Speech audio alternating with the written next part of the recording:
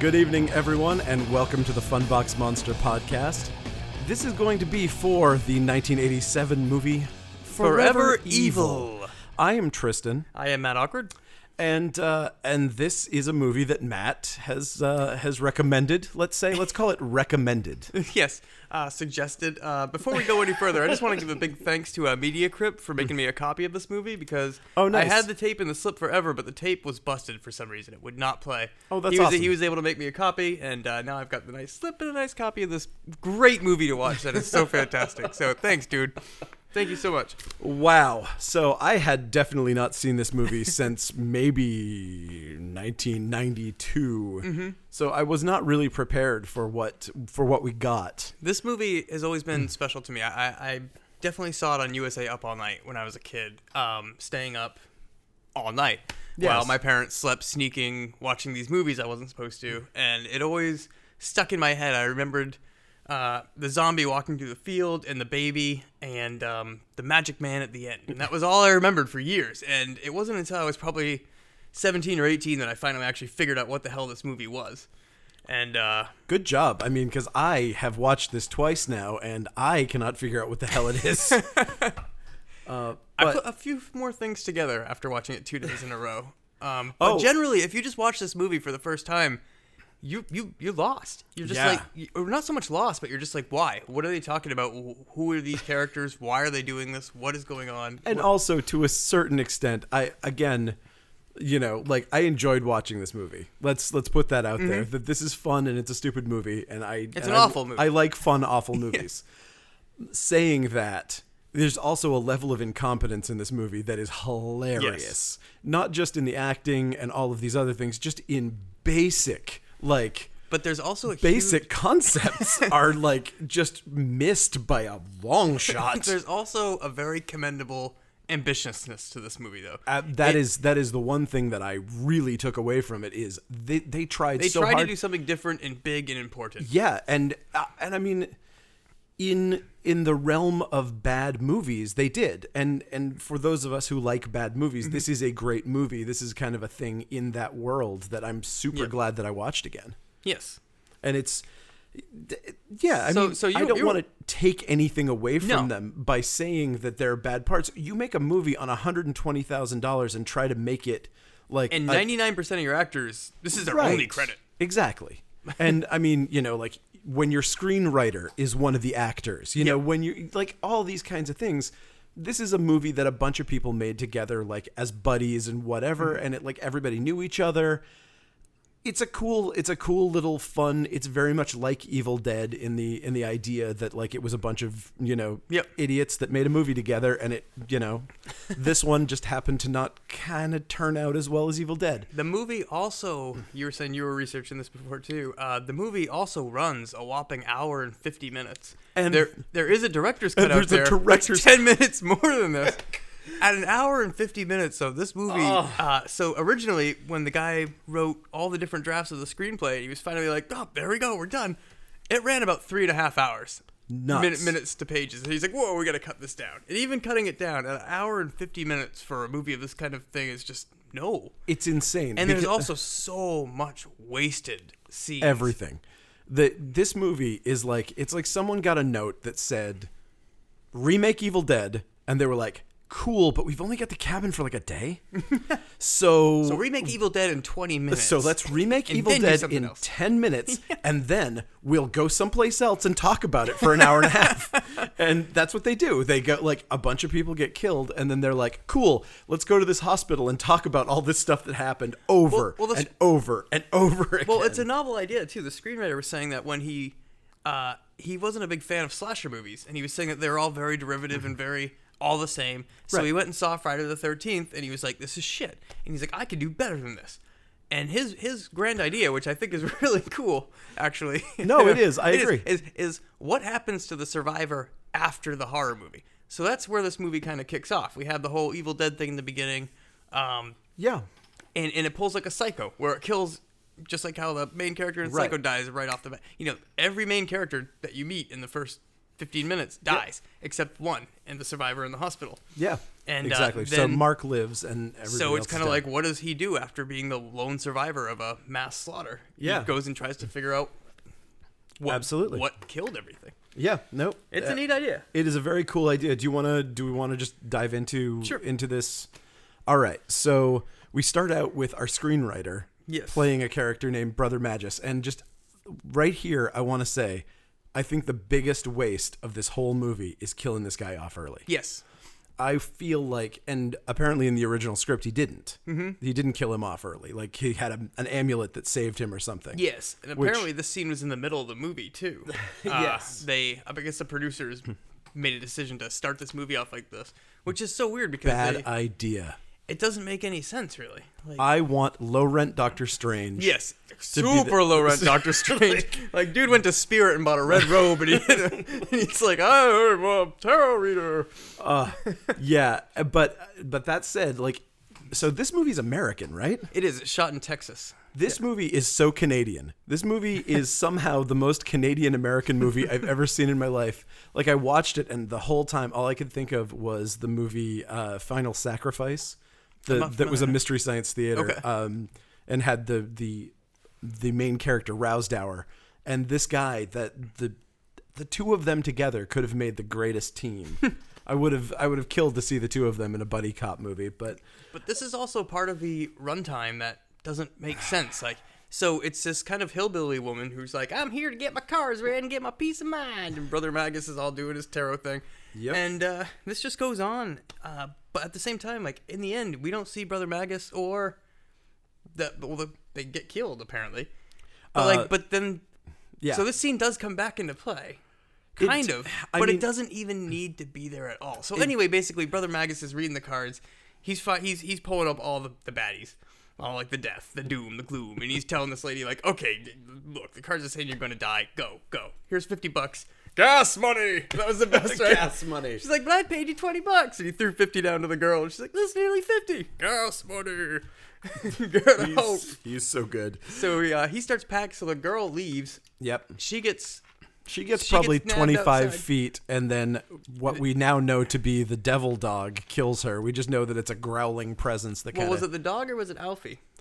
Alfie the zombie. They don't really. No, it was unless he was crawling. It was like the POV was like 3 feet tall. So and it's definitely Evil Dead POV style though. Yeah, going right up. And also, it was growling like a dog. Okay. I mean, Alfie could growl. Who knows? I don't know. He could be crawling and growling. So she gets nabbed, Evil Dead style, outside. Yep. Just camera runs up. Magus is packing up his bags and everything inside.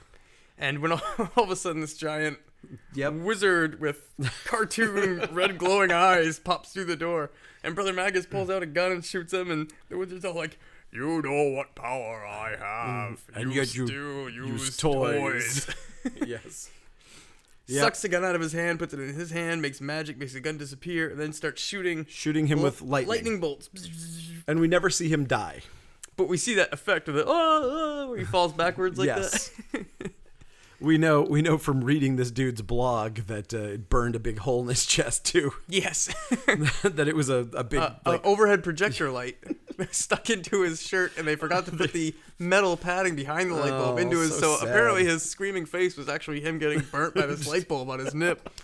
Poor guy. And then it fades to black, and that's it. It fades to black, and then we go to the credit sequence, which is like straight up Doom with no enemies. It's straight up like if Bill Plimpton was just mailing it in, making a Doom level, like flat, straight walls, that colored pencil kind of shaky art. Yeah. With the credits there. But this is what I mean, like, and then we start meeting all the people going to the Evil Dead cabin there. So this whole beginning doesn't really. And from that blog, we find out that this was a test from the movie studio. They were like, we need to know that you guys can make something scary. So they gave them, I don't know, like $1,000 or something, and was like, make a 10-minute scare thing. And then they liked it so much that they're like, we need to keep this in the movie. Well, the thing is, like, from what they were saying, the effect was expensive enough that with a $120,000 budget, they didn't have any other effects in the movie. Mm-hmm. And so they were like, we got to figure out a way. We can't horn this character into the middle of the movie. So put it at the beginning. We get our little lightning effect. We get our glowy eyes and smoke and all that stuff. I get it. I can see using it. It's just... It's a weird start. I feel like, for me, all the superfluous parts come later. Like, you get this part, you get the Evil Dead cabin part. They actually go back to Brother Magus's house, but it's not for like another good hour. And at this point, I didn't even realize it until the second viewing that they were going to Magus's house. I just didn't even know, you know what I mean? Like, you didn't notice his handwriting on the side where he had written in crayon? Stuff for Leo. Stuff for Leo. Oh, is that the actual Necronomicon stuck in a box with stuff for Leo written in crayon on the side? Why, of course it is. Of course it is. Way ahead of ourselves. Yeah. But again, what happens later, to get even more ahead of ourselves again, we really do. Like, you see all these scenes that are like, Leo shows up and he goes, hey guys, let's talk about that thing that happened. And then they proceed to fucking talk about it for 5 minutes. And it's like, dude, we saw that. It's cool. You could cut right after you say, let's talk about that thing. That would have been cool. You don't need to continue for 5 more minutes. And they did that over and over again. Yes. And then the witty repartee between the characters made me want to gouge my eyes out. There were so many moments that were just like, and some of it just like, not only did it not hit, but then it would just like make zero sense. Like, it was like somebody having some sort of like seizure or something while they were saying their lines. It's like, it starts off with something and you're like, okay, I get how that's a setup for a joke. I can see where, what the fuck was that? All these years and still nerves of Velveeta. Still nerves of Velveeta. There you go. Here, I wrote one down. Hold on, let me see. What have I got here? What do you got? I've got, how do you stand this guy? Answer, oral sex. What the fuck does that mean? Yeah. I literally can't understand it. Yes, that's my brother. You want to buy him? Or the batteries included? There you go. There's a quote. Here's one that I wrote down. I think I'm going to change into something more comfortable. You sling a mean cliche. Rain makes me horny. How would you feel about moving to the Amazon, slut? I don't know if you were reading off different pages or... or when they're like, hey, did you bring the whips and chains? I thought you brought the whips and chains. Aw, shucks. Aw, shucks. Okay. Hey, can you help me move? Yeah, give me a quarter. Here's your quarter. Grab my balls. What? Yeah, all of it. The part where... This is only the first, minute of... Yeah, hey, the pizza's done. Why don't you bring the pizza out to me? And some glasses and champagne. And some other stuff. And peel me some grapes. Peel me some grapes. These aren't jokes. Yeah. That's not... Fuck you. Talk dirty to me. It's like, these are like conversations, like if some hick was driving past you in his Trans Am and was shouting insults at you, and then you were responding and you're like, oh God, that was a really shitty fucking comeback. If I'd had 2 seconds to think about that would have been cool. But nope. Maybe he just wrote all that stuff down. Oh God. Okay, well, that was fun. It was. I'm sorry, everyone. We have we recited the entire movie up to this point. So we meet our friends. We meet Mark, our main character, and he's selling this house that's been in, his family for years? Sure, who cares? Yeah, exactly. He's talking with the real estate agent, and he's like, yeah, we're selling the house because we're going to design our fucking grappling gun, and we need all the money for our fucking grappling gun. For our, Spider-Man web slinger. Combination Batman grapple and Spider-Man web shooter. So we're just putting the house out in style, having one more party before we sell it to build grappling guns. Okay, yeah. I told you this was a good one. This is a good one. So anyway, I don't even remember how the real estate agent leaves, but then his brother shows up. All I know is that real estate agent had the most stilted... when I heard him, when I first watched it again... I'm a cocky agent. I just wanted to tell you that we have your apartment for sale, and we're... it's like... So this guy is weird and evil, right? Anybody catching that this guy's weird and evil? Not really a bad guy. Jesus. So yeah, and that's another thing too. I didn't even realize that's another part. Getting way ahead, all the way to the end. That real estate broker comes back. But if you've just watched this for the first time, you've only seen this real estate broker from a wide shot for all of 2 minutes in the beginning of the movie. and maybe an 8x10 headshot in the back of a car in one scene, and you're supposed to remember that this is like some kind of grand. Exactly, especially because of the fact that those lines are so fucking boring. Yeah, there's nothing. That part is just, it's the most dull as dishwater. Like, they're just talking about selling a goddamn house. How are you supposed to get involved or invested in this? And then so the real estate agent leaves. Mark's talking to his girlfriend, and Mark's girlfriend is pregnant, and they don't know if they want to keep the baby or not. So then we have another boring conversation. Great conversation where it's like, so have you thought about it? Yes. Oh, what do you want to do? I don't know. Would you like me to talk to her? No, fuck you. Yeah. That's not your place. You want me to, what? Get out of my face. What is that? So she doesn't know if she wants the baby or not, and then Mark's brother comes, and Mark's brother and him go out on the dock, and it's just like, she's pregnant. Are you sure? Yes. Is it yours? Yes. Well, birth control is only 99.5% effective. Unfortunately, you're in the 0.5%. Yes. And this just keeps going like this forever. Yeah, very, very slow and boring. This movie has a giant problem with just chunks and chunks of boring dialogue. And what's the worst part, the music is also terrible. Because while this is going on, it sounds like a porno with no sex is what this thing is. Like, it's got that really like bad, like sensitive, sensual major music in the background. Kind of like someone's about to do yoga, or like someone's about to do like it's really just, wow, why is this here? It's not eerie, it's not spooky, it's just there. So luckily the brothers' pregnancy conversation is halted when pizza's ready. Yes. Also, Mark dresses like Pugsley. That's all I'm going to say. Every time I looked at him, I was like, fucking looks just like Pugsley. Okay, sorry. No more of that. So they go in for pizza and drinks and card games, and everybody else shows up. Yeah, we missed that. Yeah, we already quoted everybody else showing up and saying the stupid shit. And so one of the girls, Mark's girlfriend, the pregnant girlfriend, goes, I'm going to go take a shower. And she leaves. Yes. Afterwards, some more thrilling dialogue. Yeah. Like, I'm going to go to the bathroom, but Shelly's in there taking a shower. It's okay. We showered in gym class together. I saw that in a movie once. Oh, my God. Okay. She goes in, and then we just hear a scream. And as we follow, this is where we find the kickoff to all the horrible shit in the movie. Yes. Cat threw a golf ball at us. So the kickoff is that she screams, and we've got a meep. Yes, and we run in to find out that she has had her stomach completely flayed open. Like, the baby is gone. What? Okay. They say, where's the baby? I know, but also, come on, everybody. She was like, what? 2 months she pregnant, had a flat stomach. Yeah. Completely. She maybe 2 months pregnant. He didn't know.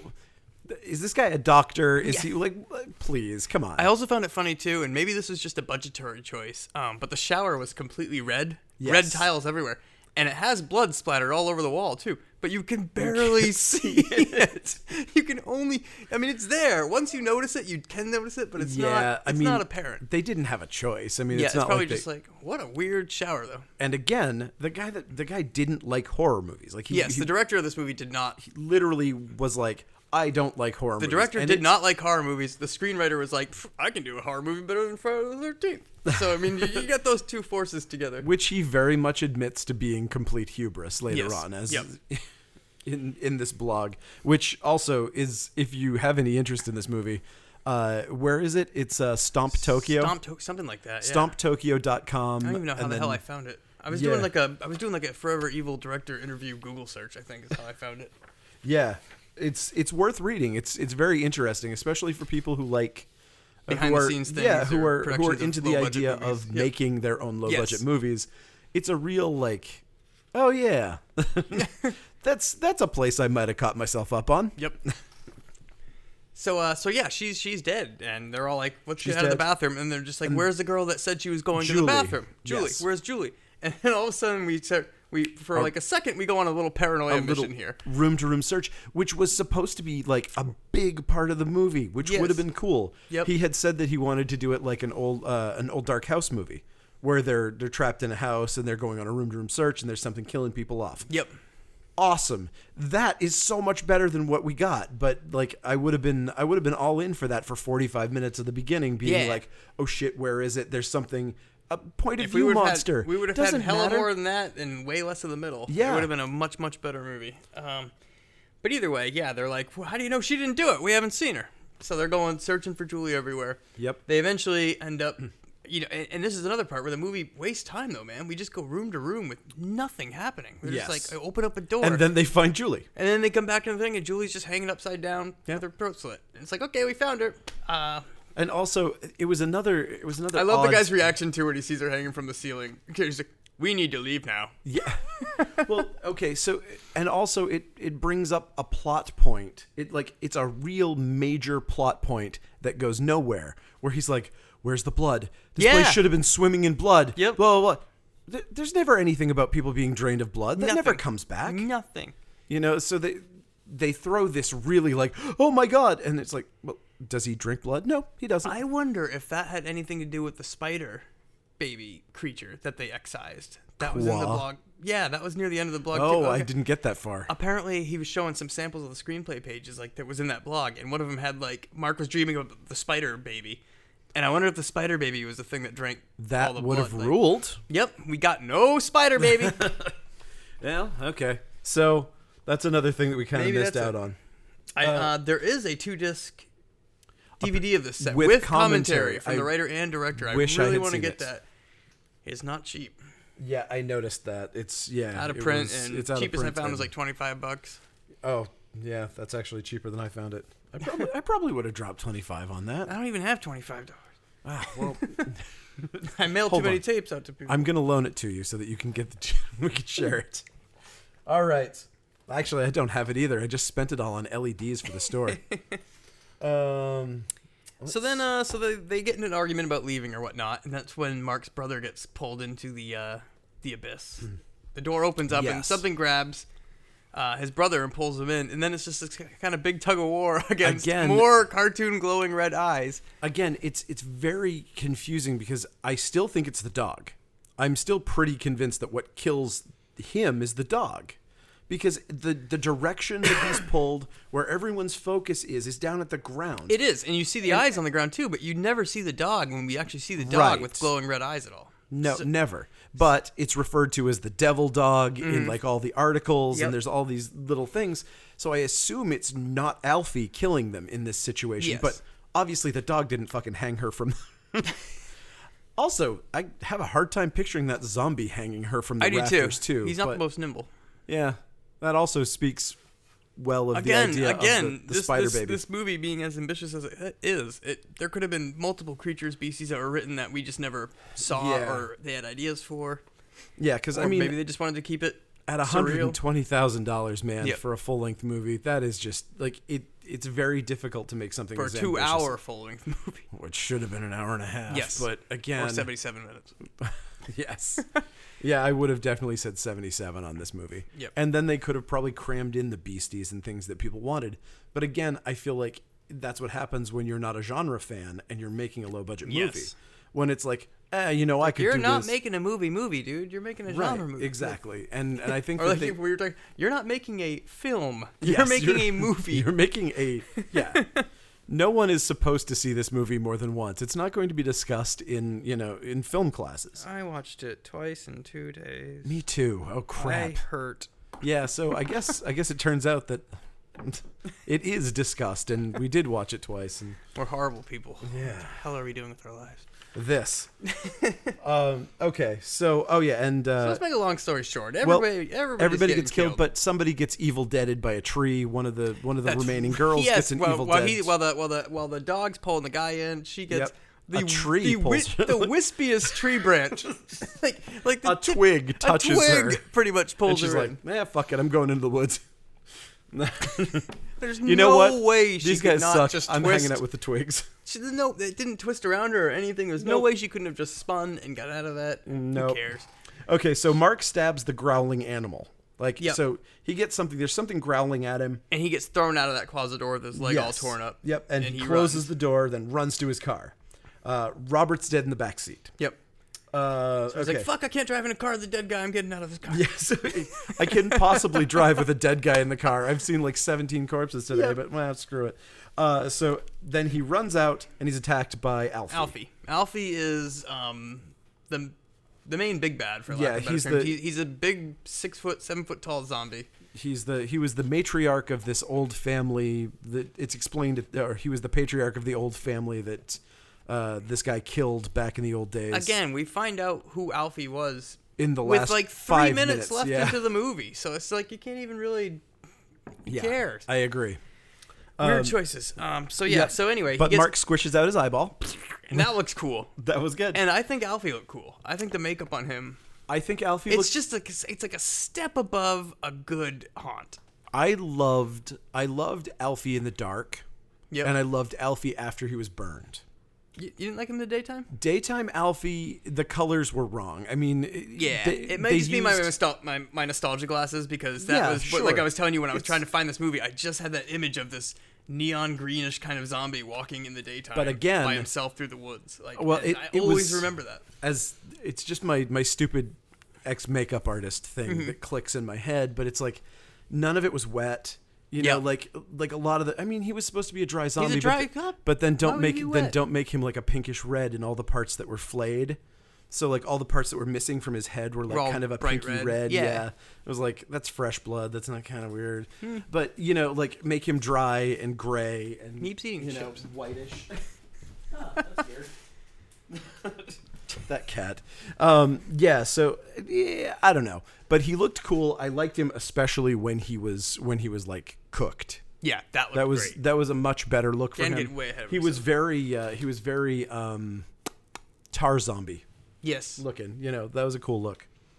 So Mark gouges his eyes out and Mark runs away, and Mark gets to the highway. He gets to the road. He sees a car drive by, and he's like, "Yeah, I made it. Yeah. Fuck you!" He flips off the woods. He's like, I escaped. And then gets hit by a car that he somehow could not see coming, being on an abandoned road with nobody in sight. Yeah. Both of them. I mean, the driver and him. Both. Like, just like one of the two of them, like you would have to hear that coming or see it coming. And I'm pretty sure Mark was wearing like a yellow striped shirt that would have been. Yeah. He was dressed like Pugsley. He was. That driver must have gone, oh shit, that's Pugsley in the road. I should not hit him. He's a famous cartoon character. Okay. That scene was omitted for running time. So then, I got some more quotes written down from when Mark wakes in the hospital. They were great. So we cut to Mark waking up in the hospital after this horrific. This is when he starts doing his Dave Coulier bits. Like, all right. He's just very agitated, and the nurse is like, "Hey, what is your name? Your full name?" Oh yeah, first, can you hear me? No. How many fingers am I holding up? 12. Who's the president? Who cares?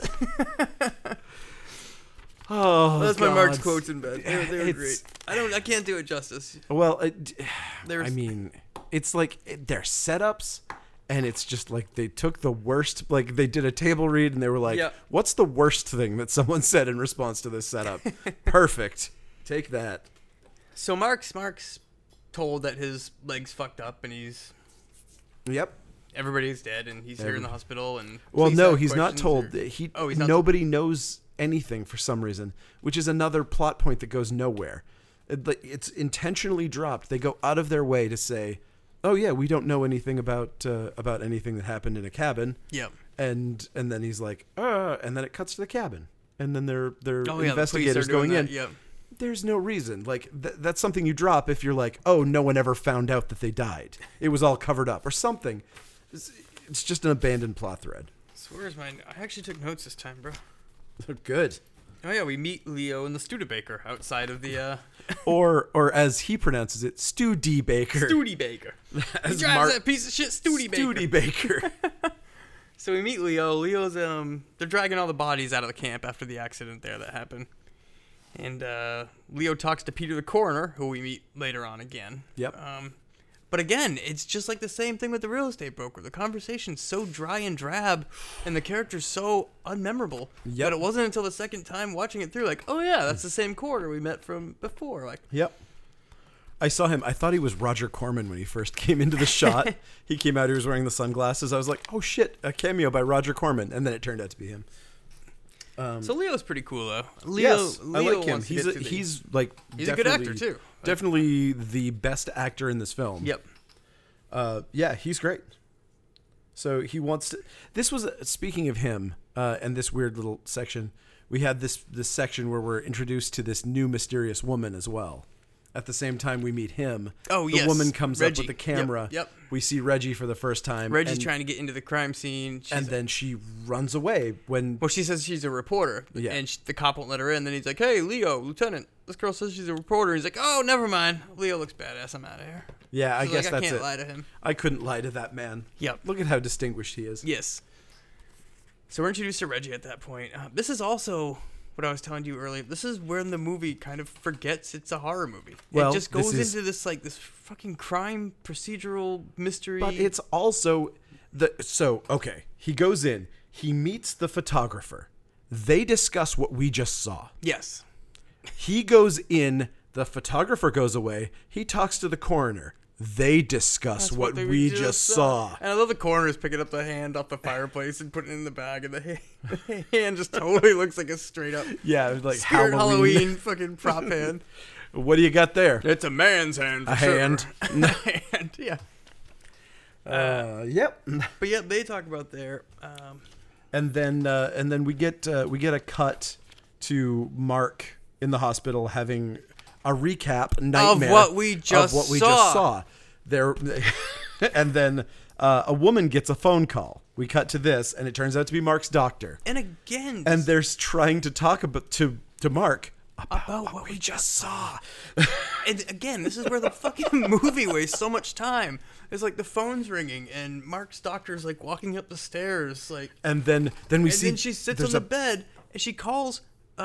She picks up the phone. It's Leo. Leo's like, I need to talk to Mark about what happened. She's like, oh, he can't. He just had a horrible, horrible thing. And yeah, okay, fine. And then Leo's just like, oh shit, I heard a noise outside. Hold on. And then we watch her on hold in real time. Leo's going outside with a gun, just walking around slowly, finding nothing at all. And the whole time we just keep cutting back to her going, hey, Leo? Just looking at the phone Leo? or doing nothing. Are you there? I'm hanging up. In 3, 2. Okay, I'm back. It's just like, what the hell? And then she just, for no reason, is like, well, I'm supposed to protect. And she acquiesces pretty much instantly. I guess you could talk to him. And then he's like, well, I got to go talk to him about what we just saw. And then they sit down at a table, and guess what they do? They talk about what we just saw. Actually, Leo's got a pretty cool backstory. To be fair, though, I think my favorite part of that was the fact that they didn't really talk about what we just saw. That was a 5-minute conversation establishing that they needed to have a conversation about what we just saw. It was like literally 5 minutes a 5-minute conversation convincing him, hey, we should meet and have a conversation. Like we're having right now. Yeah. We should talk. Like we're doing right now, but do it later. Only we're doing it now. It's like, oh, God. And another giant fall flat fucking joke that I don't get why it's there. When they first get together to talk about what we just saw at the cafeteria, Leo's getting food, and there's these 2 women there serving the food, and he goes up to him and he's like, "What's that?" And she's like, "Creamed potatoes." What's that? Creamed onions. Liver. Why do they both look the same? I don't know. That's the joke. That's where a punchline, just for everybody who's listening, that's where a punchline goes. Yes. If you're writing a joke, if you happen to be someone who writes jokes for a living, that would be the place for a punchline, as opposed to shrugging your shoulders and then just sadly fading the scene out. But again, there is no joke there. Why doesn't Leo just show up to the table with a damn tray? I mean, I guess because they comment on the weirdness of his food, where he's like, are you sure this guy's not the boogeyman? Because he's eating gross boogeyman food. He's eating boogie food. He's eating boogie food. But there's no point to that. There's no point to it. There's so much of this movie that there was no point to. I almost want to go through this movie like I did with Silent Night 2. And just snip all the flashbacks out, and then you watch it without the flashbacks, and you're like, oh, this is so much more enjoyable now. That movie, I mean, I swear there is a cut of that movie that would be much more enjoyable, and it is probably 70 minutes long. Yep. And I mean, again, it's just that. It's the fact that all the jokes fall flat. Some of them literally are not jokes, and some of them have punchlines that might have belonged in other jokes and might have been read out of sequence. I don't know. And there's a couple scenes that you just don't even need. I'll get to one of those once we get to one of those. So Okay. We're talking about what we just saw at the Yes. And then Mark either gets released from the hospital or there's a library in the hospital where he's researching on a microfiche. machine. One of the two. Yep. Either way, we cut to Mark. Yep. Going through that machine, and Reggie shows up. Yes, our mystery woman In her April O'Neil tribute suit. And he just happens at the second she walks over and he's like, well, who are you? I'm not a reporter. And then he clicks and it ends on an article with her face prominently displayed. And this is a cool idea, though. She happens to be... I like this idea. Yeah, she happens to be another final survivor. Girl, another survival. Last victim of a horror. Yep. And so they basically end up teaming up to find out what killed everybody of they don't. Yeah, I mean, and I can talk good. And in the way that this movie kind of does, where we keep rehashing these things over and over again, you get this thing where they spend, I think, the next 20 minutes trying to agree that they're teaming up. Yeah. When they've basically teamed up to begin with. Yep. Like the second they start hanging out, they've teamed up. Yep. And then they keep talking about it. They keep talking about teaming up and walking through the park. Motherfucker, you are on a team up right now.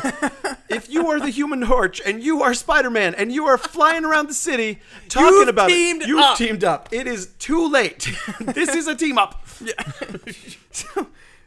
So yeah, they're talking about teaming up, walking through the park, talking about their past history. How they are got there. So chill about their traumas of seeing their loved ones killed brutally in front of them by supernatural She's like, forces. I must have gone to like 5 different haunted houses looking for this mystery. And he's like, oh, what are you, rich? He's like, oh, no, I got the inheritance from my fiance. And then she chuckles. Yeah, and she laughs. She's like, yeah, I got the insurance from my dead fiance. It's cool. God.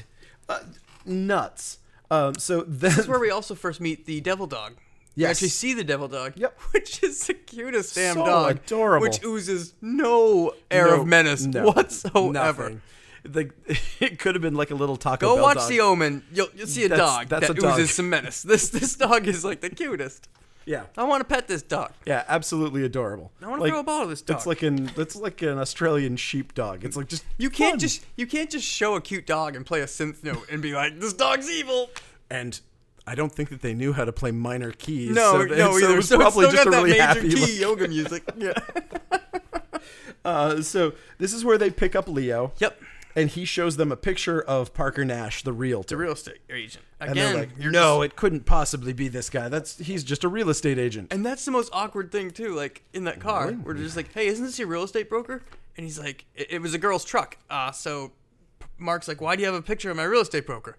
And he's like, Reggie? And she just doesn't say anything for like a good 20 seconds. And then the detective's like, hey, we don't need to fight about this. And it's like done. I think she might have skipped a line. I don't know. It's hard to She just forgot the line. It's like, film's expensive. Fuck it. And so they're on their way. We find out later, because they don't really establish it, that this was the plan was to go to Brother Magus's house that we saw from the beginning. And again, like I was saying, I didn't even put it together until this time watching the second time through that they were going to his house. And I don't think that that's what it was originally, because all this dialogue is looped. All of it is recorded after the fact. Everything is, it's not ADR. It's literally just a loop. It's like, there is zero wild. What do you mean loop? Like they went in and they erased the soundtrack. Like any sound that was caught. Okay. Gone. Yeah. And then they recorded they dubbed it like it was a kung fu movie. Okay, so wouldn't that be ADR though? I mean, I think of ADR as like just going in and like patching. Isn't that where your dialogue replacement comes in? You know, I'm a graduate of film school. I really should know this. Jesus Christ, yeah, me too. Fucking idiot. I probably should have known some of that too, but whatever. Listen, I don't even really remember how to run an Avid machine anymore. Yeah, okay.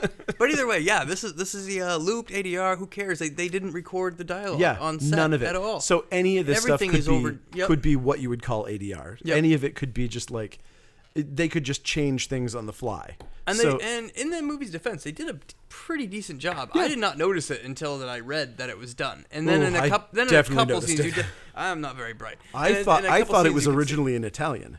Okay. When I started watching it, I was like, oh, was this an Italian movie? Like first 5 minutes of the movie, and then I was like, no, wait, no, this is all lining up. I guess I'm not very observant. Like, it wasn't until after I read that they actually did that I noticed a couple scenes where it looked odd to me.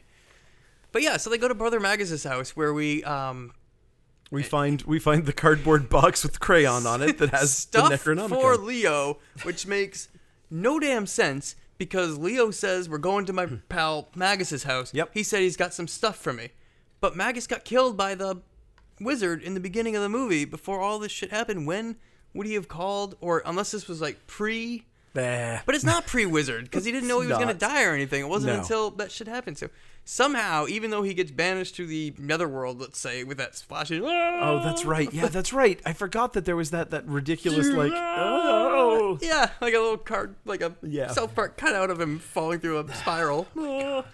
So yeah, the timeline of this makes no sense. But this could also be attributed to. I do love that part though. Yes, this could also be attributed to the fact that that fortune teller scene was actually supposed to be. Right. Or they wanted that in the middle of the movie. Right. Maybe it made so much more sense like that. That would have Or made it more could have sense. just been part of the giant cuts that they made that didn't work with it. Yeah. They probably just were like, cold open. Let's get one of those. Whatever. Yeah.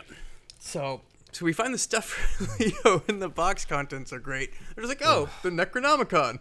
The Nordic Guide to Bringing Back Ancient Gods of Ye Olde. I don't remember the titles. Yeah, it was Lost Gods and You wrote them down. and there was the fake. Well, because one of them was C.D. Ward, so it was Charles Dexter Ward. That's a direct. It was a Lovecraft story. Okay. And Yog Kothag is obviously Yog Sothoth, which was a Lovecraft character. I don't know if at this point they didn't know. It's his second cousin. They said that it was his younger brother. That's right. The younger brother of Yog Sothoth. That was what he said in this. Yog Kothag. I don't know if they were like, don't want to be sued by the Lovecraft estate. Exactly. And then later everybody figured out that all that stuff is public domain. Yeah. And they were like, oh crap, damn it, I could have used all the real stuff. Fix the loop. Yeah, exactly. And so they find all this stuff. They find actually they're looking while they're pawing through the stuff. Leo hears a sound. Another fucking scene that is totally unnecessary. Why?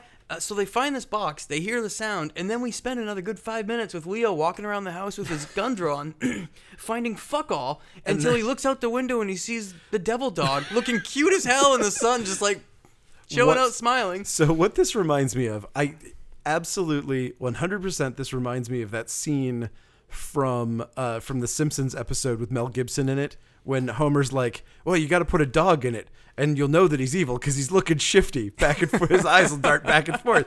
And it's like, I was like, oh, it's that dog from that Simpsons episode. But once again, the dog doesn't look menacing at all. Nope. They're like, hey, Leo. Leo turns around and then turns back to the window and the dog's gone. And it's like, that's not even crazy. The dog could have scampered off. Like, it's not... Yep. And then, we go back. Leo goes back. And I was watching this. As I was watching this a second time, I was watching it with an eye for what can we excise? What can we cut out of this movie to speed it up? Can't we? And this was one of them. Why didn't they just go there and be like, we're going to my friend Magus's house. He's out of town. He said he left me some books on the porch. They could have just got there, grabbed the books on the porch. We didn't need to go through the whole freaking house, like any of this shit. He left me the actual Necronomicon just sitting on the porch. On the porch. Jesus Christ. I mean, it's the door was open and it was in a cardboard box. Oh yeah, that's why I think it was mysterious was the door was open. Yep. But it's like we didn't need any of that. We just said like Leo left me the shit on the porch. And then this is where we get an actual important piece of plot dropped here. Is this a dagger? Which is there's an article. I guess it's important. Well, yeah. There's an article about a robbery and they stole the dagger and they passed up $2 million worth of jewels. But they took this dagger. They took the dagger. And then whoever robbed this house and killed everybody, he puts it together with nothing though. He's like, and then look at this. This family got killed. I bet you anything they were killed with this dagger. Well, was it even the same guy? I don't even think they pointed that together. Well, to skip ahead, I just want you to know that all of the murders come together to make the evilest of all symbols. The Pentagon. The Pentagon. He did say that, right? Yes. Okay.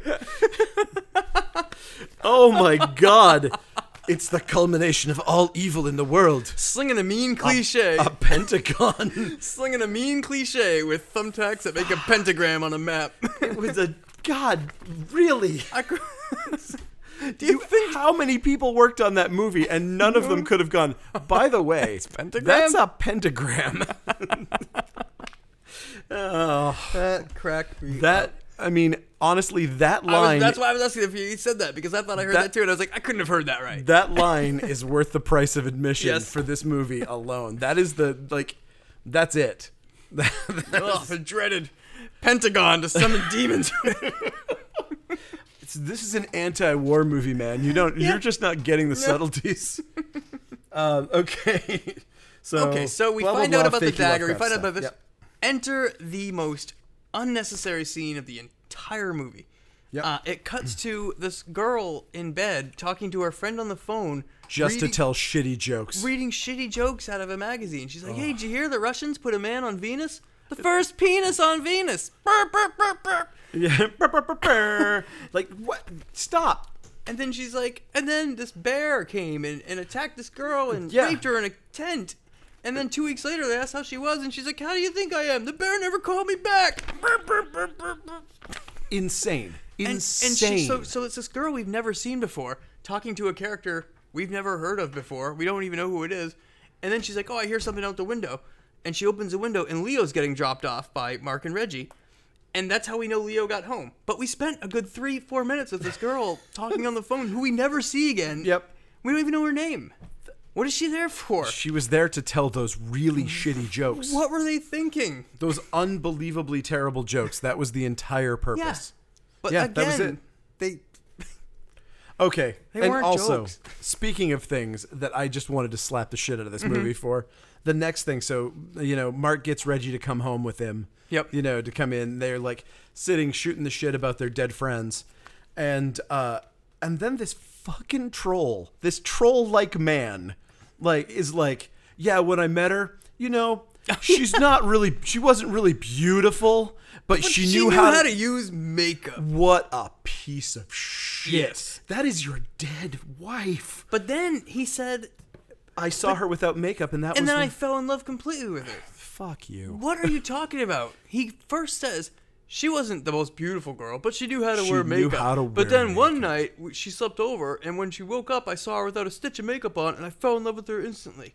Like, the fuck? Yeah. Like, you're just Yeah, completely contradicting yourself. I still swear to sound God, like a if douchebag. one of my friends had said that, I would have slapped them in the face. Yes. Like, straight up. Best friend in the world, just like a backhand. What the fuck is wrong with you? Oh, my God. Nah, my wife's nothing, but But she knows how to use makeup. As long as she got that mascara, I guess it's okay. I guess it's fine. And then I saw her without it. And I was and like- I fell in love with her. even though she was hideous. Hideous. Oh my God. Okay, so they talk about their Fucking dead spouses, Pugsley. and they finally hit. Yeah, this guy looks like Pugsley, and he's talking about this beautiful woman, like gorgeous woman. Ah, boo. Boo. Anyway, they talk Boo, about their Mark. dead spouses over coffee, Yep. and then decide finally to really join forces, even though they've been joining forces this whole time. That they're really gonna team up. But this now. time, it's for real. Reggie recognizes the devil dog in the photo from when she saw it just earlier outside. Yep. And so she runs out into the darkness Yep. and says, oh, this is the thing that's been killing people? Cool. I should go out and see it at midnight. And, like a fucking chud. That's another. We forgot to say that before they went inside for the coffee. They dog. they started walking to the Yep. house, and she's like, "Oh shit, I forgot the priceless books in the car." So she goes back out to get the stuff for Leo box, and that's when she sees the dog. And she's just like, "Oh, Hi, a dog. dog. And it's adorable. And it's just adorable sitting still." there. And then she just walks back into the house. Like, why didn't they just get out of the truck, grab that box, see the dog, then walk into the house? Why the go back, the forget the box, to see I swear There's to God. just so many pointless, stupid scenes like that. It feels like they were padding the movie, but they couldn't possibly have been intentionally They padding already this movie. cut the movie down from 3.5 hours. It's like- so there's no need for padding. It's so bizarre. It's very weird. This is when we learned. Mind you though, we haven't had one scare since the beginning. Since Mark woke up in the hospital, there hasn't been one There's been oh, I heard a sound. I'm gonna walk through a house, but there hasn't been one jump scare. We haven't seen one zombie, one demon, nothing. Nothing has happened but talking. Closest we had was his nightmare. Yeah, And that was the end of it. And his nightmare was like the stuff an we hour already ago. saw. Yeah. So we still haven't had anything remotely horrific for a good half an hour. I find this next scene horrific. This is where we learn that he's rich because his dad invented a plastic thing that keeps helicopter planes from flying off. So we play the rich game again. She gets it's her turn to ask him. Are you rich? Are you rich? Because his garage has an office built into it, and it doesn't. There's nothing to it that looks like rich. It's like a Spartan office with a typewriter. The more I watch this movie, the more I actually like talk about it out loud, the more it sounds like Birdemic Shock and Terror. Yes. Like this movie has a distinct Birdemic flavor to it. The longer we talk about it, it's like the Pentagon is really their solar panels and. Yeah. But that's the best. So it's like, so are you rich because you have an office in your garage? Yeah, I am. My dad invented a little plastic gasket that keeps helicopter propellers on. So, like, of all the things a dad could invent, it's a plastic gasket that holds helicopter propellers on. But don't worry. He has his own sane invention that he's going to show her soon. And we don't even know the name of this plastic gasket if it was an invention. No, it doesn't matter. None of that It's not like it's the plexidisc or something like that. He invented the heligask. Yep, whatever it is, he invented that. It's just a piece of fucking rubber. Keeps a helicopter blade on. We're rich. Yeah, so then she picks up this... It's not called a nut? Are you sure it's not just like that thing in the middle? You screw it on the top, and then the blades don't fly. He invented the washer. Damn it. He's got to be rich. So she picks up the web slinger off the... oh my God. This is the best too. This is where... This movie just veers off into... Also... It handles its ludicrousy with a straight face, though. I swear to God, this thing that he invented was a thing that was for sale in the superhero catalog in the early 80s. That thing that sold all the, like, Mego toys and all the Spider-Man things. Like, all these crappy things. I swear to God, there was some sort of thing that looked just like that was supposed to be a grappling hook in big air quotes. I could be wrong. It could have just been a web shooter that shot like darts or something. But my God, it looks so similar. But she picks it up and he's like, "Ooh, careful with that. That's our masterpiece. My brother and I were designing this. It's the personal, I don't know what he's a grapple system."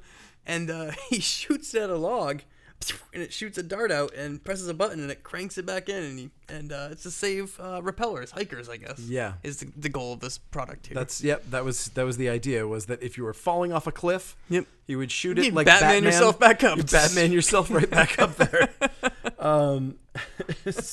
So there you go. Don't worry, that'll never come back. I mean, what is that? Some sort of weird plot point that they're dropping? In all honesty, I'm surprised that it does come back. With this movie, it could easily have just like been a nothing. Forget it. I invented this. Buy the map. Just leave it behind. Then they start firing off pistols in his garage with no ear protection. No ear protection at all. Leo is training Mark to use a gun. Meanwhile, nothing anything has happened. We're now learning how to use the gun, and talking about using a gun. Talking about guns. Great conversation. It's like, all right, let me shoot again. He's like, oh, you got to buy your own bullets. Okay. Don't worry, I'm rich. I invented the thing. My dad invented the heligasket. So they then somehow organically, not very, the conversation turns to quasars and how. Where does this magazine come from? Well, this is the magazine that talks about when quasars pulse.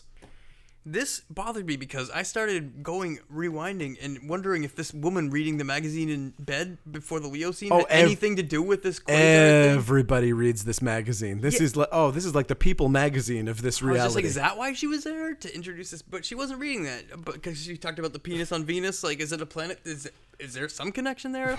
And I determined that there was not. There is no point to that scene. Is Yog-Cuff, whatever his name Cathog, is he the penis on Venus? Who knows? Also, penis on Venus sounds like a Gwar song. Yes. We start talking about quasars, and he starts talking, and it's super undeveloped. He's just like, I've been reading this fucking Planet magazine that came out of nowhere, and there's quasars, and murders are coming with the electric pulse, but one pulse happened in 1962. So that makes your theory wrong? What theory? You're talking about... It's too bad, because and that's the other problem with this. Why do you throw the complication in? Yeah. The complication should have just gone away. That was so unnecessary, and And like, I actually really like the plot of this. Yes, I like the when you idea find out of why this Nash monster. is doing this and why does Planet, I love this idea. why So does astrology come into play at all?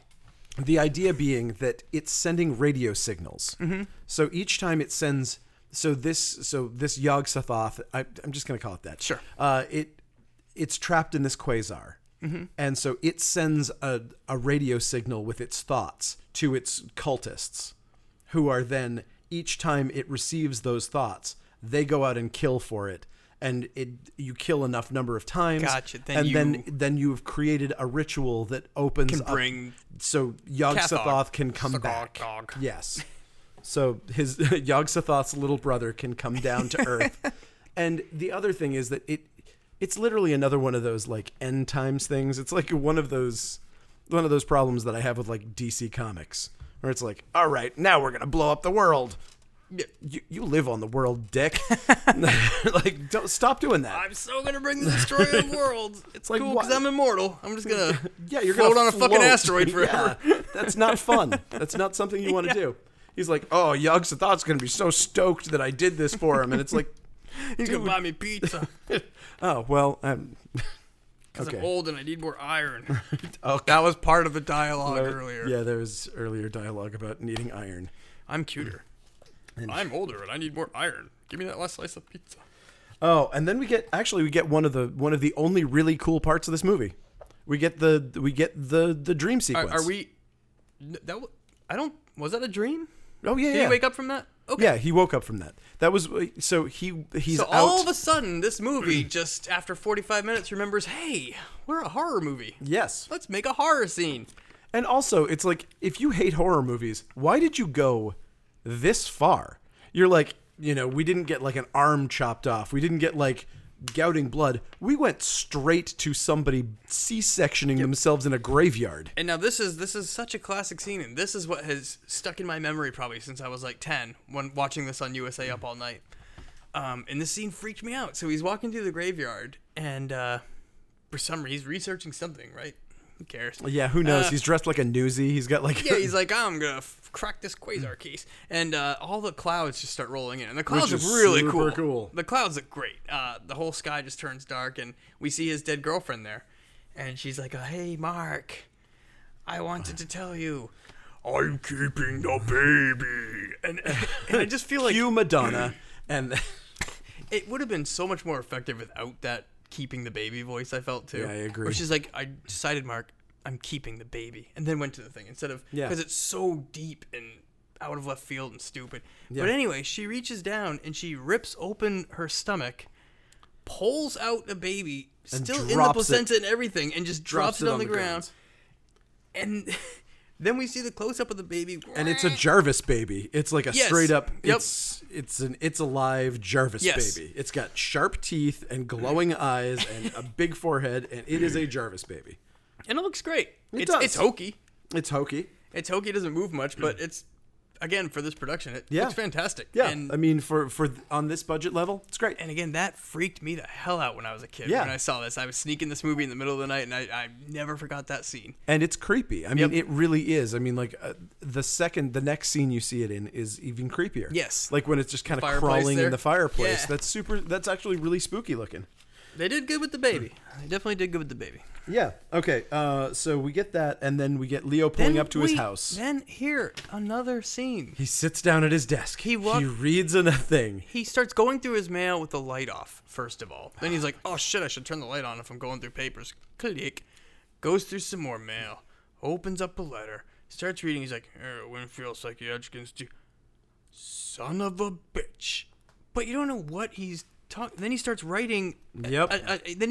You see him fill out an envelope in real time. He puts the envelope down. He licks a stamp. He sets it on it. He starts writing an address. We can't even barely read what he wrote. He walks out the door. He walks down the street to the mailbox. He puts the letter in the mailbox. He turns, and then a creepy noise happens. And then he pulls a gun. And then we assume he gets killed. Yes. He takes. Oh no, he does get killed. The lightning bolt hits his Studebaker. He takes 3 pot shots. Yeah. At whatever it is. Yep. And then we get the. Yep. Poor Studebaker. So that's the end of Leo, which is a shame because he is a great character. Yes. He is great. And, the Studebaker gets hit by lightning but doesn't do anything. It apparently disappears. I think it disappears. It does because when the they said coroner's that there. He said officially he got mugged and they stole his car. But you don't see the car disappear. You just see it get hit by a lightning and turn red and then turn back to normal again. Yeah. And like, then, okay. And you keep hearing the Janie's Got a Gun opening noise, that whatever that thing is, the glass harmonica or whatever that thing is. That makes that, no, not that, that thing, all over the place. And then, I know what you're talking about. That's a cool sound. And then Mark psychically knows that he's killed. Yep. For some Mark reason. wakes up. He's like, Leo's in trouble. I love that part. Leo's in trouble. Mark, you're dreaming. Leo's in trouble. Go out, and this is where we meet the coroner again, and we meet a new character that we don't even freaking need. Yep. That is a secretary to the coroner that also reads about Quasar magazines in bed. I thought it was his doctor at first. The first time I was watching this because she's similar hairstyle, and we also she's boring, and we also haven't seen her in 45 minutes. So I was like, why the hell is Mark's doctor hanging out with the coroner at this crime scene?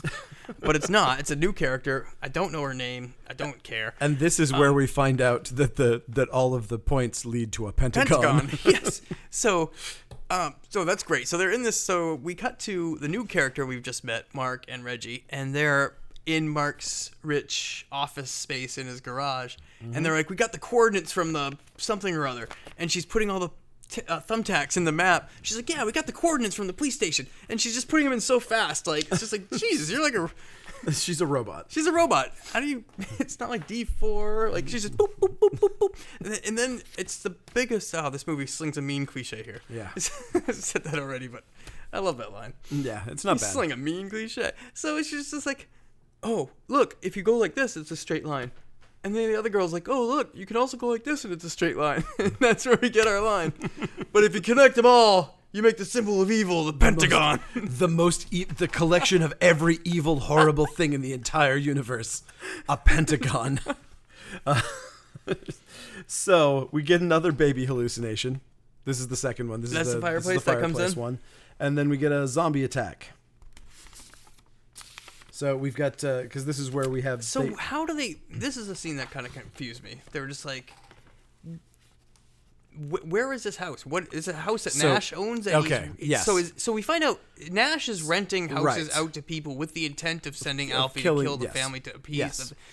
Okay. And so they rented one that was in the exact space where it needed to happen for this to occur. Okay. And so they were basically making a tempting target for him. Okay. And so they get all like tarted up like it's like Terminator 2. Yes. And they're like all wearing like they've all got green camo jumpsuits. Yes. Which is really funny that they're all wearing jumpsuits. What's at the army surplus store on the way to the bait house? And he's apparently super rich, but they can only afford a couple guns. Like nobody, like they've got one backup gun. He's got a shotgun. She's got 2 pistols. It's like, yep, guys, this is fate of the world. Maybe grab an extra gun. So that's what happens. They rent the house to lure Alfie and kill Alfie. That's the plot here. That's the idea. This whole scene kind of they were like got me lost because he says something like right in his own backyard or something like that. He was like, you saw what he could do, but that was when we weren't prepared for him. And so now I'm going to go after him and I'm going to be prepared. Yep. And they were prepared, and she shoots him. She shoots Alfie. Yeah. In the chest once. I did like when they meet Alfie there. They're in the camp. It was good. They see the baby in the fireplace thing. They're like, oh. It's like, that's gone. Okay, dream. Or, oh, no, she wakes him up. Then they see the light under the door. I love this line of dialogue. She's like, they hear this weird sound behind the door. The door lights. And she's like, oh, my God, what's that? He's like, it's nothing. Let's go. What? It's again this crisp dialogue. Yeah. And I did like Alfie's reveal when he comes out here. So they get all ready for the door, and they're like, 1, 2, and Alfie opens the door, not them, and just grabs a shotgun. He's like, fuck this gun, and he starts wrecking them up. She starts shooting Alfie. Well, here's the like Halloween problem that I had with this. Mm-hmm. They do that cliche where she shoots him once in the chest. Yep. Not once in the head or 6 times and everywhere. He's like, I'm going to stop for a second. And he stops. And they're like, instead of like, cool, let's dismember him now because we know that this is a zombie and it keeps coming back and it's killing. They do this like, if it happened twice, I'd go, okay, maybe they, you know what, they'll learn their lesson the third time. But they do it 3-4 times. Yeah. They just leave him assuming he's dead. So they shoot it. They think he's dead. He comes back alive, and he starts. He throws Mark across the room. Yep. And oh wait, no, that's later on. I'm No, confused. he throws Mark across the room. So Mark grabs a shotgun or gets it back somehow. No, he's about to get killed. She grabs the axe. That's she right. She smacks And that Alfie in the cool. back of the head. She cuts the a back of little his chunk. head off, and Yeah. the whole back of his skull's gone. Yeah, that was cool looking. And so she's like, well, he's definitely dead now. Yep. But she actually kind of gets she gets backed against the wall so that her ranged weapon is kind of like her melee weapon is Her kind of axe that was chained to the inaccessible. fireplace. Yeah, so it's hard for her to actually take a swing. And then he jumps on Alfie's back, drags him down, stabs him in the chest with a fire poker. Yep. And Alfie makes the saddest sound. Oh, okay. I'm dead. And then he assumes that he's dead from a fire poker to the chest. So here we have one of the most unorganic cuts. Who knows what happens here? They leave. It turns to daylight. Yes. And we see Alfie walking Alfie in the field. somehow is out, like knows where they are. Like, And they're we don't just know driving. where they Where drove. are they? Like, did they spend the night? Where the hell? Have they been driving all night? We don't know. It's And just like, Alfie just caught up to them. and then they're like, oh crap, it's this guy again. But it's just like we have no idea how much time passed, where they are, how this happened. So they end up driving over him with the car, and then get out and set him on fire, And then leave him. and then leave him again. Like, Take the head. there's no learning from their mistakes. You've gouged out his eye. You've shot him with the pistol. You've At shot this him point, with the handgun. You've cut off the back of his skull. He you deserves stabbed him in the to chest. die. Like, You hit him with a car. You set him on fire. yeah. Obviously, this dude's not stopping. Yeah. This is a Jason Voorhees situation where It's like, well, we haven't tried fire yet. Well, that's probably good. Bye. where you cut him up into Yes. 50 pieces, put them into jars, You and separate that shit so you don't get any Monster Squad Wolfman action going down. and then you bury all of the jars or encase them in concrete across the globe. That's the only way. Yeah. So either way, so now we think we've got Alfie gone. So they go to the hotel where they keep talking about taking down Nash and Oh my god. and then, Okay, so and then here's we have the love scene. well, here's my favorite thing that happens Yep. here. This is the dialogue. You're talking suicide. Maybe I am. Would you stop talking like the mighty Thor and make some sense? And as someone who owns a comic shop, I can tell you that the majority of Thor comics are just about his multiple suicide attempts. It's really a very sad comic. But apparently she associates suicide attempts with mighty Thor. Yes. I don't know why. And I love the love conversation where she's like, I love you, Mark. And she's You like, do? I thought you do. I thought you loved me too. I've had so much stuff going on. There just hasn't been time. There hasn't been time for love. Hopefully I can in the future, maybe? Dear God. And then we have the most nonsensical of the scenes, which is he goes to take a shower and magically the zombie has appeared in the bathroom. So he's like, I gotta go take a shower. And then he comes back out with the mystical dagger stuck in his chest, and he's like, run! And of course, Apparently, Alfie... the zombie's been hiding out here the whole time and runs faster than our truck. And where did he get this dagger? The zombie never used this dagger before. He never attacked him ever with this dagger. Did he, like... It's weird that he didn't attack him with the dagger when he was in the house. Yes, that's what I'm saying. He never did this before. So he's Who like, knows, he got man? up, he's like, he somehow put himself out. His clothes are only half burnt. It's like, oh shit, what I forgot was the dagger. I'm going to go back to Nash's office and grab this dagger. That was the whole point, too. Yes. Was like that he They was need to supposed kill be him with this killed dagger in terror to bring the... Yeah. Whatever. Oh, maybe they weren't in enough terror because they were prepared for him. There it is. I love how we always find these like ways to defend these movies when we're doing this. But we were talking about this way in the beginning of this cast. Alfie looks great here. Yes. The burnt Alfie. Burnt Alfie rules. Yep. The makeup Awesome. effects look fantastic. One of my my favorite zombie, period, is the Templar zombie. Love it. Like Night of the Seagulls, like the one that's just like a paper mache mask with dirt and crap on it with hollow eyes. What is this zombie? Like the Blind Dead movies. Okay, yep. Like any of those. Okay. Like they're the Knights Templar Yep. and the hoods. Okay. And it's like it's the cheapest, shittiest way you can make a zombie, and it still looks the coolest. It's creepy as hell. VHS did that one little. Did you ever see any of the VHS? The anthology movie? Yeah. Yeah, I don't The recall. VHS Virus, I think, was the last one, and they did this thing that was like is that the skateboarders that were fighting Templar zombies in Mexico. Okay, no, I didn't see that one. Holy crap! Good stuff. Brilliant. And that's like I love that look. I just like Yep. I've always loved that. And like Fulci's zombie is the same kind Yep. of thing where it's just like it's basically paper mache. Yeah. You know, like it's paper mache with dirt and worms. And it's like, man, that's creepy. Yep. Super creepy. But this Alfie looked great. You Yeah. could see his teeth, his skull, and then he Awesome. had some flesh draped over the skull. Yeah. Looked great. Looked great. It was more of the Friday the 13th part 5. Yes, Or Zombie 6 Jason. Zombie Yep. Jason. So here we go with the grapple. So Mark's on the ground because he got stabbed. She's going to run. Alfie's coming at her, and Mark's like, Don't worry. I've got my web shooter. shoots Alfie in the back. In the ass, let's face it. He shoots him in the ass. Presses a button, drags the zombie back to him, where he pulls a dagger out of his chest. Yep. And starts And then just starts stabbing him. fucking Alfie up. We learned later that he's busy hamstringing He him. hamstringing him. He cut all his major muscles. Like Yep. It's like, finally. Okay. It's not quite dismembering, but you're on the right path, Mark. You're starting to You're figure starting this to out. get this. This is like, oh my god! It took him, I'm gonna say, 6 attempts, like 6 attempts on his life. Yes. From this zombie coming back to finally go, I should do something about this. Yes. To like actually do something drastic. And also I love his cartoon Dynamite. That's clearly just paper towel tubes with like red And that was his paper whole wrap. plan. Yeah, it was just like, that was a mighty Thor. Grab Yeah. your freaking toilet paper dynamite. Go to the real estate office. Oh God, that was my favorite part of the Simonson run was when he had the dynamite and Thor was like, "I'm gonna go kill myself at some realtor's office." Oh my God, it was great. I think Beta Ray Bill was in that one. Yes. Sounds about right.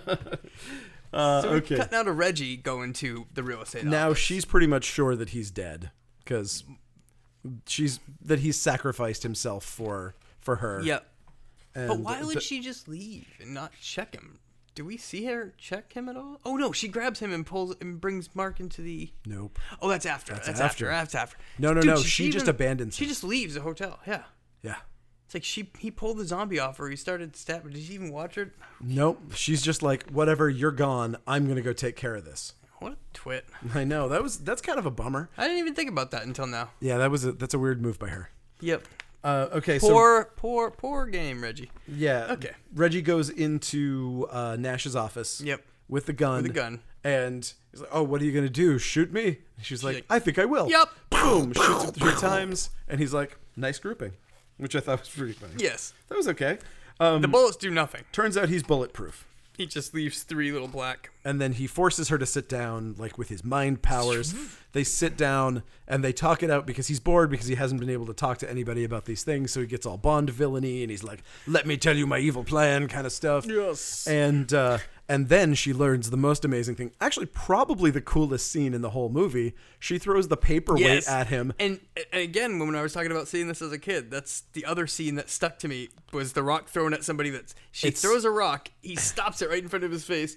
Yeah, and spins it around his head a couple times and shoots it back at her. It's super cool. I don't know what that process is. I assume it's like rotoscoping or something that they great. did. It's a crazy thing where, like, it reminded me of like old Night Flight videos. Like it's a video process that I've seen people do for mostly for music videos. And there's but, not like, that it was many. cool. There's not that many special effects in this movie at all. No, but that was a cool one.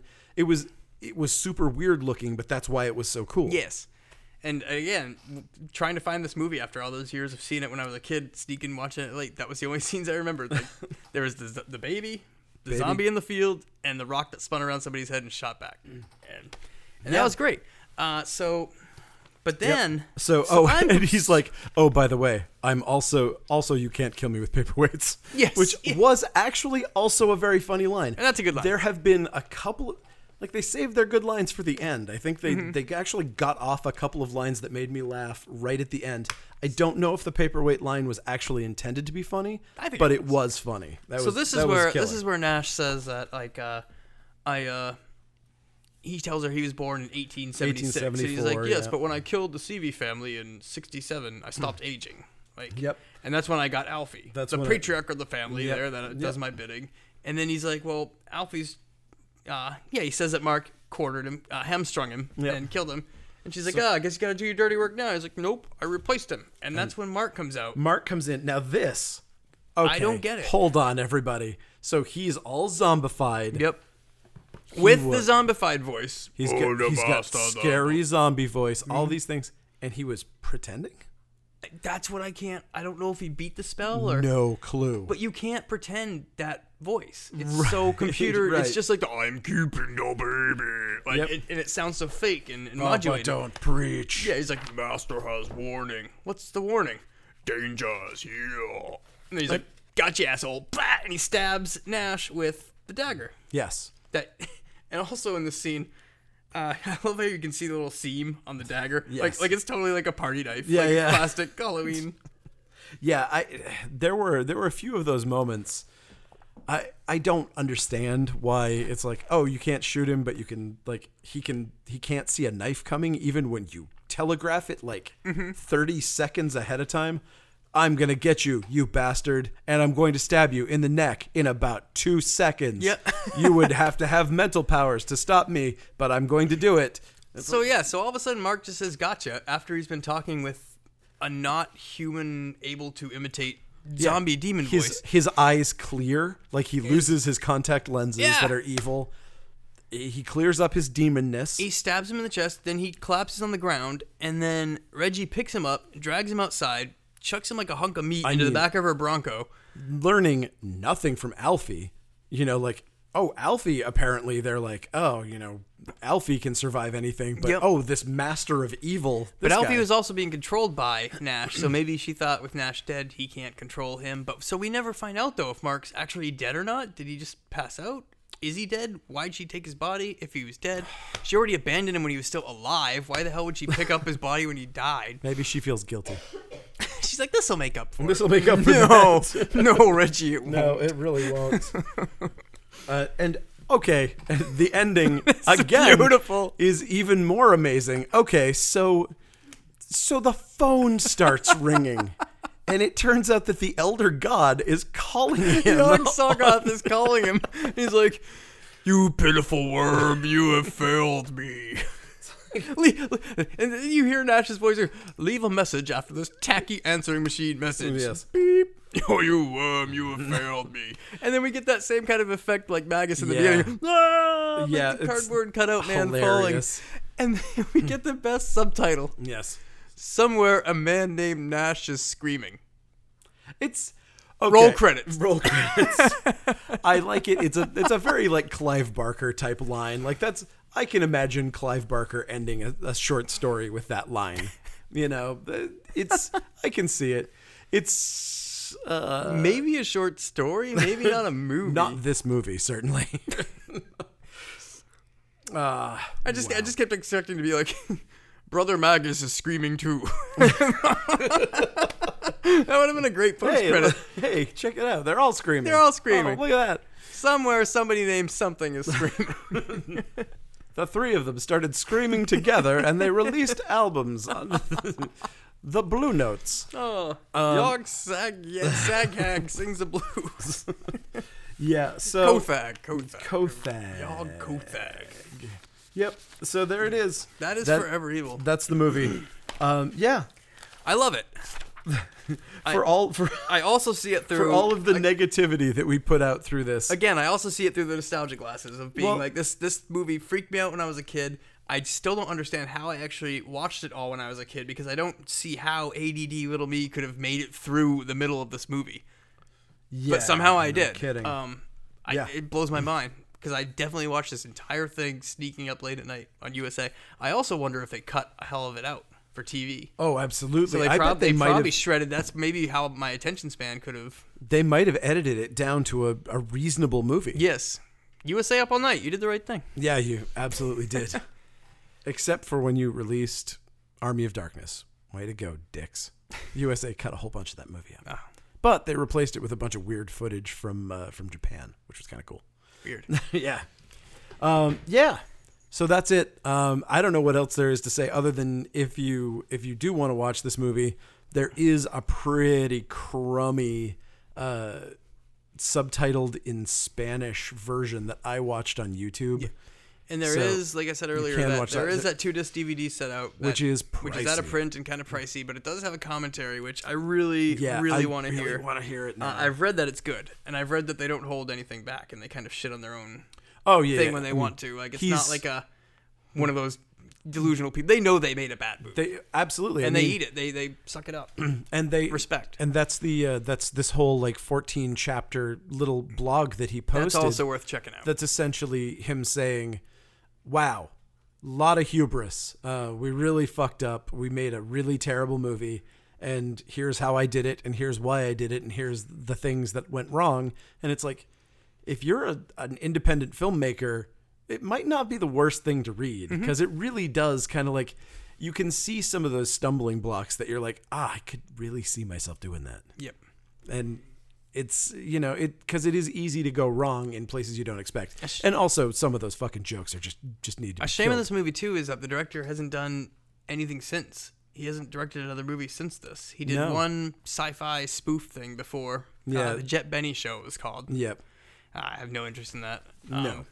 No, not at all. And but Mark tragically died in a car accident at 33. And he was actually in a handful of movies and was kind of climbing up there. Oh, that's too bad. He was actually pretty good. He wasn't bad at all. But other than Mark and Leo was in one other movie. It's a genre one too. I think it was like Monster High or some shit like that. Ooh. It's not Monster High, but it was too bad. Oh, Student Bodies. Okay, that's where I got confused. That movie rules. Don't add that. Okay, I won't. I won't ask Student Bodies. But other than Leo and Mark, nobody else in the whole cast was in like anything else. Yeah, they're all like just. Again, yeah. So solid effort from a group of nobodies. Of amateurs, of people who were just kind of like out there to do it. Hey, buddy, what are you doing this weekend? Yeah, exactly. Do you want to play a part in a movie? Yeah. And you get killed by a twig. You get killed by a twig. Sign me up. That sounds like fun. And Holly was like his girlfriend or something at the time, or or best friend. Oh, yep. In that blog, yeah. The writer. It was the writer's best friend. And so that's kind of cool. It's just. It's one of those movies that gives you that kind of feel of just like, oh, cool. You guys all hung out and had a blast and made a movie. And it's a mess, but the scope of it's so commendable what they tried to do. And like you said with the hubris there, they realized like, yeah, we can make a thinking man's horror movie. People don't usually want thinking man's horror movies like this. Also, this is not a thinking man's horror movie. God, just in case you were worried that was what you were going to get. Yep. No, that is not what you get here. It's got me thinking about hella gaskets. I'll tell you that much.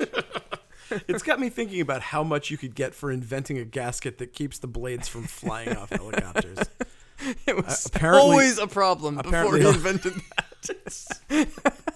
That's the other problem that I have. Is this literally like helicopters had been around for 50 years and the blades had just been going willy-nilly? Oh, God. Bless his heart. Bless his heart. Well, thanks. I'm so glad that he invented that. Yes. And so. Alrighty. All right. Thanks, everybody. Peace. See ya.